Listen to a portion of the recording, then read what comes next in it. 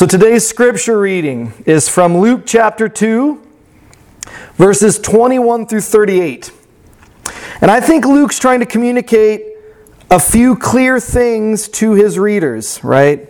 Like this is on purpose. So, verse 21.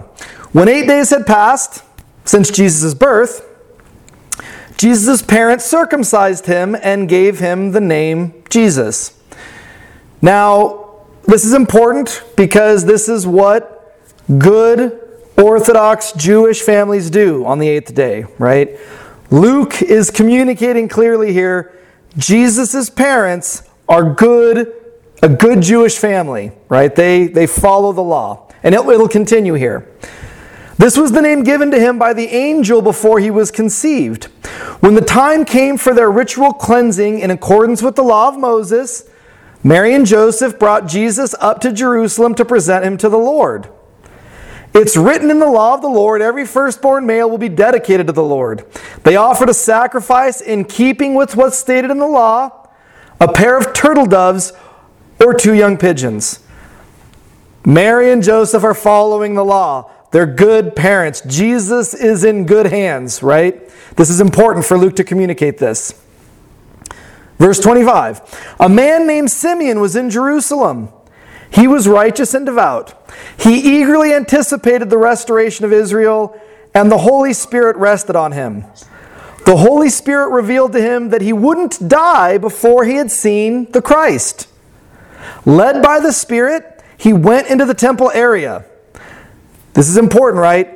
Simeon is righteous and devout. The Holy Spirit speaks to Simeon. He is close to God. We can trust what Simeon is saying, right? This is Luke. It's important, I think, for us to know this. Meanwhile, Jesus' parents brought Jesus to the temple so that they could do what was customary under the law. Simeon took Jesus in his arms and praised God. And I want to stop just for a minute. For any of you that have had babies, let's go to the temple. We'll get Jesus circumcised. We'll dedicate him to the Lord. And then a strange man that you don't know takes your baby and like lifts him up to give praise to God. I imagine Joseph and Mary losing their mind at this point. My wife would go after Simeon like a meerkat if someone tried to take her baby out of her arms, right? But remember, Simeon is close to the Lord. The Spirit is upon him. He's righteous and devout. And so we have to take Simeon's words seriously here. So here are the words of Simeon, verse 29. Now, Master, let your servant go in peace according to your word. He's praying to God here, right? Let your servant Simeon go. I can die now. I've seen the Christ. My eyes have seen your salvation. You, Lord, prepared this salvation in the presence of all peoples. It's a light for revelation to the Gentiles and a glory for your people Israel. Simeon speaks a prophetic word. A light to all peoples, including who? The Gentiles. Luke wants to make it clear. In a time when many early Christians were Jewish and they thought salvation was only for Jews. We're God's people. God's Messiah, Jesus, is only for us. Luke is saying, nope. From the very beginning, 8 days old, before Jesus was even circumcised, here's Simeon giving a prophetic word that salvation, God's light, is for all nations, all people, including Gentiles who you might not like Jewish people, right? This is a controversial word that Luke speaks at this time. Mary and Joseph were amazed by what Simeon said.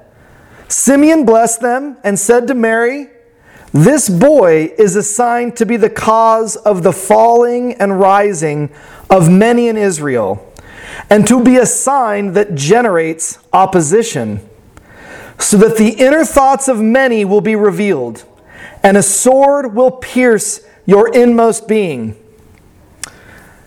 A second prophetic word from Simeon. Number one sounds great. God's salvation is for all, even Gentiles.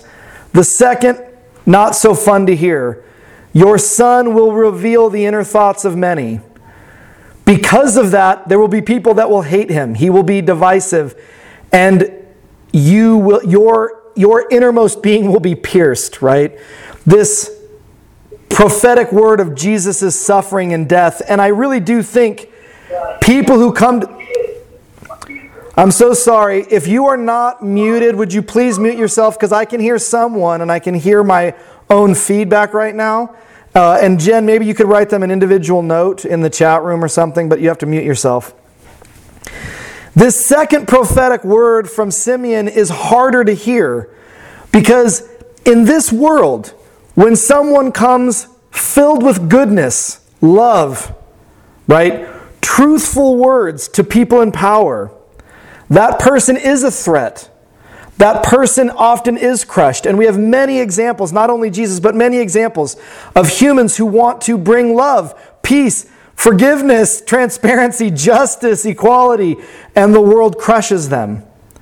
And so Simeon in some ways is preparing Mary here for this word. And Jesus prepares all of his disciples, all of us.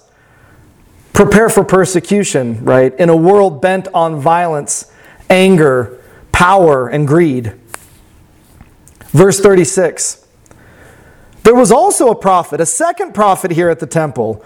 This is important because often you'll have two witnesses to a miracle of Jesus in scriptures and other things.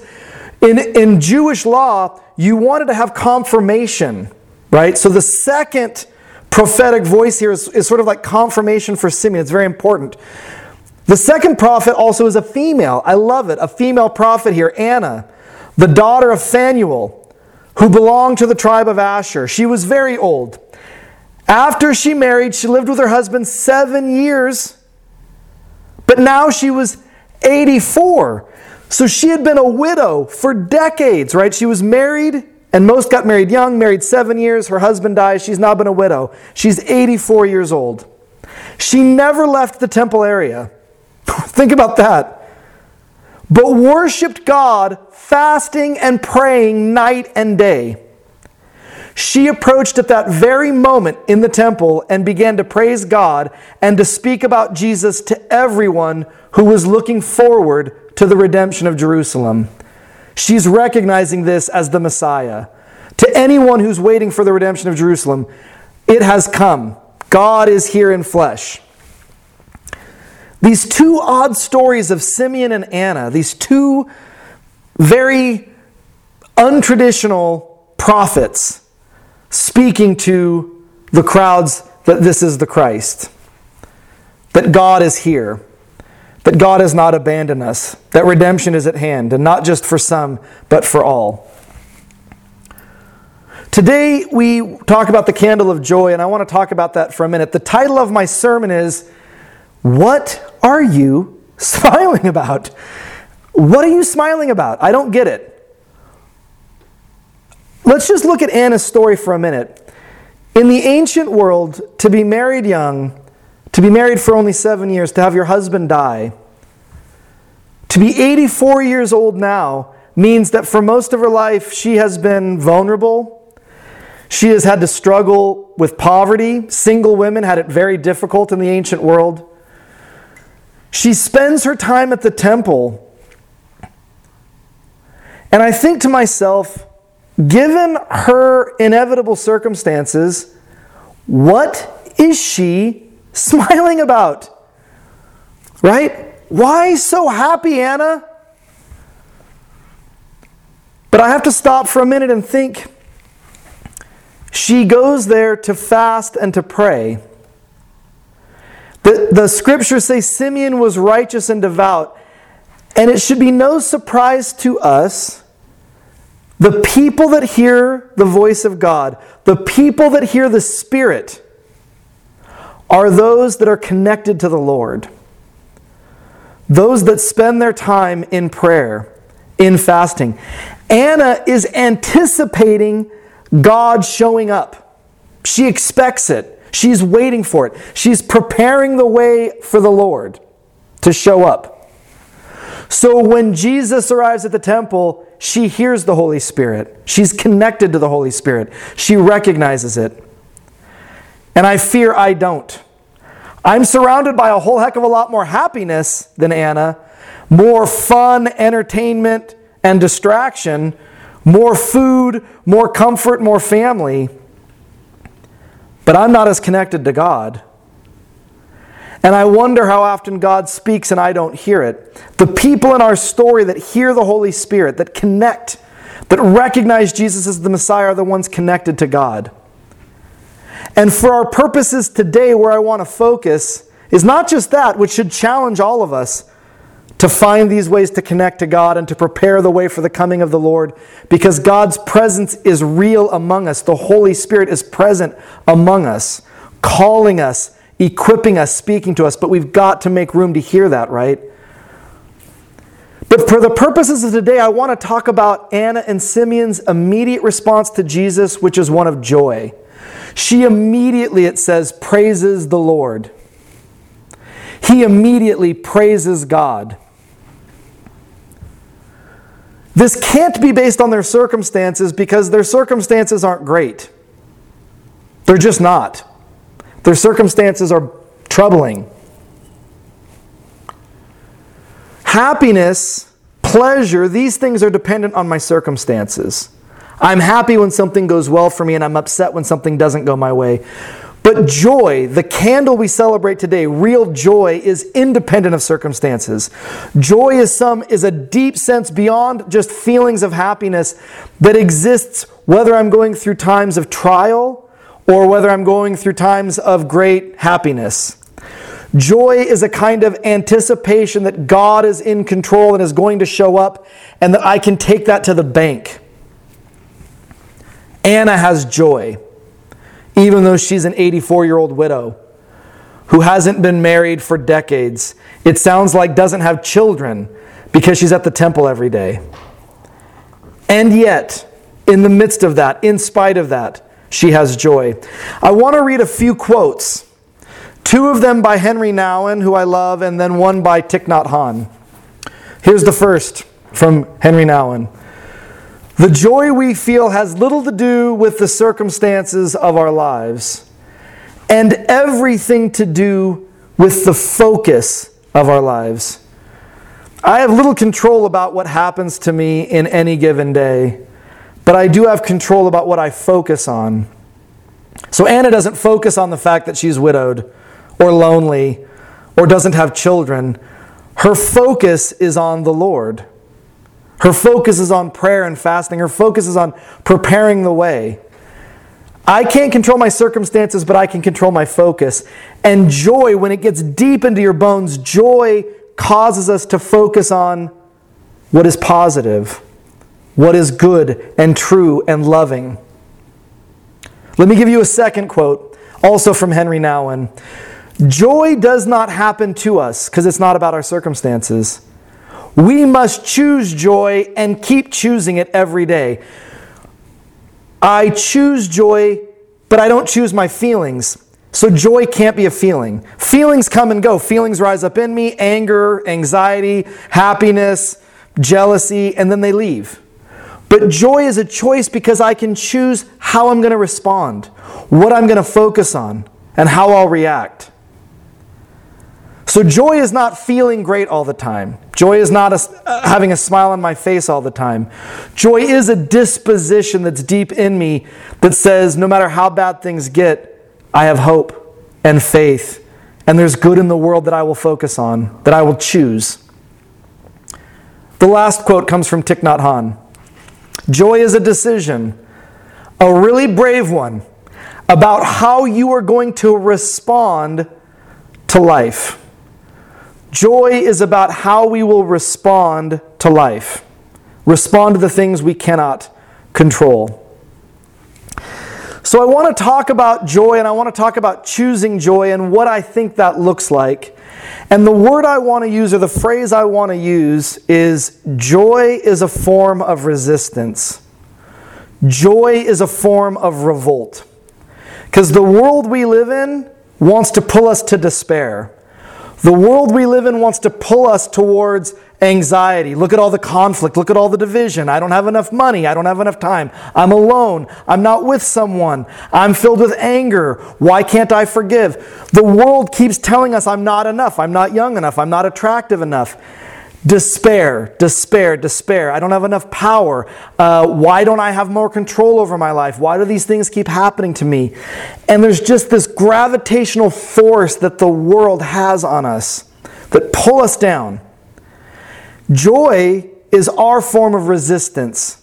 It's our form of protest. It's our form of revolt that says, I won't allow the world to do that. In the midst of all of this, which is true and real, my emphasis, my focus will be on joy, on the Lord, on where God is showing up in the world, on where the Spirit is at work. Joy as a form of revolt, of resistance. It's our foot down in the ground. No, we choose joy. We find it in community. When I don't have it in my life, I find it in you all. When you don't have it, maybe you could find it in us. We come together and share praises every single Sunday because joy is a form of revolt. And I want to share some examples of what this might look like. What I see in the person of Simeon and Anna. I'm going to try to share my screen and see if this works. I've got a little PowerPoint. I'll show you what this might look like. Can you give me a thumbs up? Can you see my screen now? All right. Joy is a form of resistance, right? So I don't know if you remember when COVID struck and we were in lockdown. I'm talking like late March, early April, lockdown. Did you guys hear the story in Italy of the apartment complexes that would come out and sing every day? Every day they would sing. And more people would come out onto their balconies. And so I want to show you these pictures. So more and more people would just come out to clap and to sing and to see each other's faces because they couldn't go anywhere, right? So they would just socially distance. And where'd it go? Sorry, they would bring instruments, right? So they would begin singing and playing the guitar. And they would get dressed up, right? And they would sing opera. And then more people, right? I think I've got a harmonica. Like, look at I haven't seen one of those in a while, right? Get that harmonica out. Let's do, or excuse me, what is that called? Like the xylophone, right? We got it going on. More and more Italians, right? And then it would spread, and there was like more and more apartment complexes. And in the midst of what should otherwise be despair, isolation, and loneliness, they said yes to joy. They chose it, right? Even if they didn't feel like singing, just getting out and doing that lifts the spirits, right?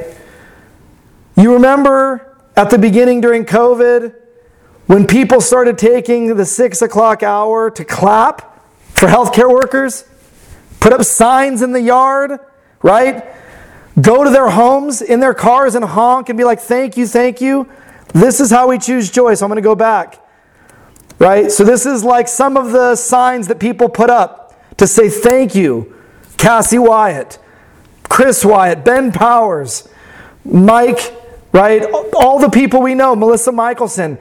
We thank you. You're heroes. You're putting your life at risk, right? All of the essential workers that couldn't take time off, that had to be exposed to COVID. Thank you. And so we made signs, right? We put them in their yards. A hero lives here. That's how you choose joy. That's how you say in the midst of despair, we do something different. I might not feel it. I might feel alone. I might feel isolated. But I can make a decision on what to focus on, where to put my heart and my time. Right here in Idaho, I think I told you, right? So for 100 days in a row, 100 days in a row, on State Street, right by the Capitol, leading up to the election. That's my neighbor, by the way. She's just a stud. I love her. Her name's Eileen. Her and Tom started getting a group of people together, not political. So there were no Donald Trump signs. There were no Joe Biden signs. There were no angry signs. All of it was things like everyone deserves respect. It was about love and joy. They played music, people danced, and then pretty soon, every day, they'd get like 50, 60, 100 people. They called it happy hour. What about politics through the election would you call happy hour, right?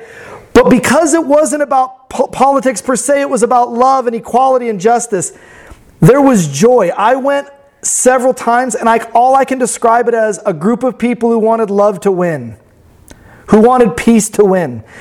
But 100 days in a row, rain, snow, shine, they were there. Here are some more signs. That's Tom. He would do push-ups for cars going by, right? Just get people pumped up. Violence is not the answer. Honk for equality, right? These are the kinds of signs. When people would get frustrated, it's hard to understand why, but people would drive by and yell things. Sometimes they got the one-finger salute. They would give the two-finger salute. They'd give thumbs up, right? I've got a picture, right? So everyone would get the joy as a form of resistance. Anger doesn't win. Division doesn't win. Hatred doesn't win. Anxiety and fear don't win. Listen to Anna. Listen to Simeon. God is here. God is present.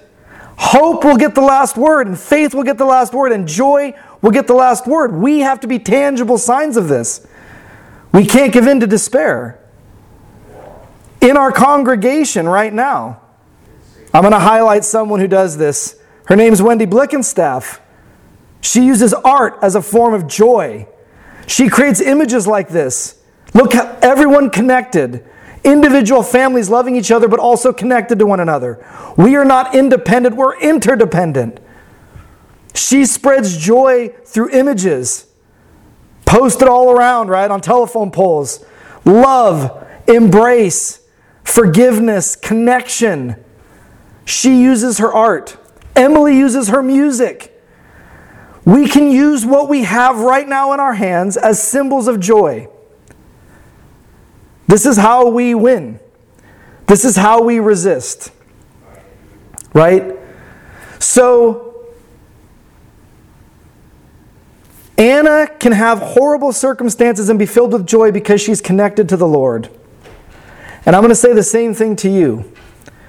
That no matter what you're going through, find a ways that work for you to connect to the Holy Spirit, that connect to your deepest self, that slow you down and lift you up and remind you of what is true and right and good. You've got to find ways to do that, so that when God does appear, like in the temple, boom, we're like Anna and we recognize it. I see you, God. I see you, God. I see you, God. That's what we do, right? We train ourselves. I'm going to close with this. I'm going to stop sharing. I spent a lot of my life studying philosophy and caring deeply about being right. I wanted to know the truth. I wanted to have the right answers. That was very important to me. Anything I believed, I wanted to have rational and evidentiary justification. I wanted to know what was true in that kind of worldview way. Truth like my beliefs match reality. And I've come to recognize that much of the time this is futile. The world is too complicated. God is too transcendent for me to figure it out in my tiny skull-shaped head, right? As much as I desire that. And I've come to see one of the secrets of life, at least for me, is not to have the right beliefs or have all the true thoughts, but instead to have the right dispositions. That I approach life with the right attitudes. That no matter if I have the right answer or not, if I come at the world with humility, I've already succeeded. If I can approach relationships with forgiveness and grace, I don't have to have it all figured out. But the dispositions I carry with me every day in every interaction should be something like joy and hope and love. If I can get those inside of me, then I think I can be wrong a lot. And I'm still going to be pretty okay in life. And I think I'm going to be pretty okay in community and in my relationships. So I've stopped spending so much time trying to figure things out, and I've done a lot more work on trying to figure out who I am inside. What dispositions and attitudes do I approach life with? So joy becomes a rubric for me. How do I grade myself? I don't know. Do I choose joy? Do I choose faith? Do I fill my life with the kinds of things that lead to resistance?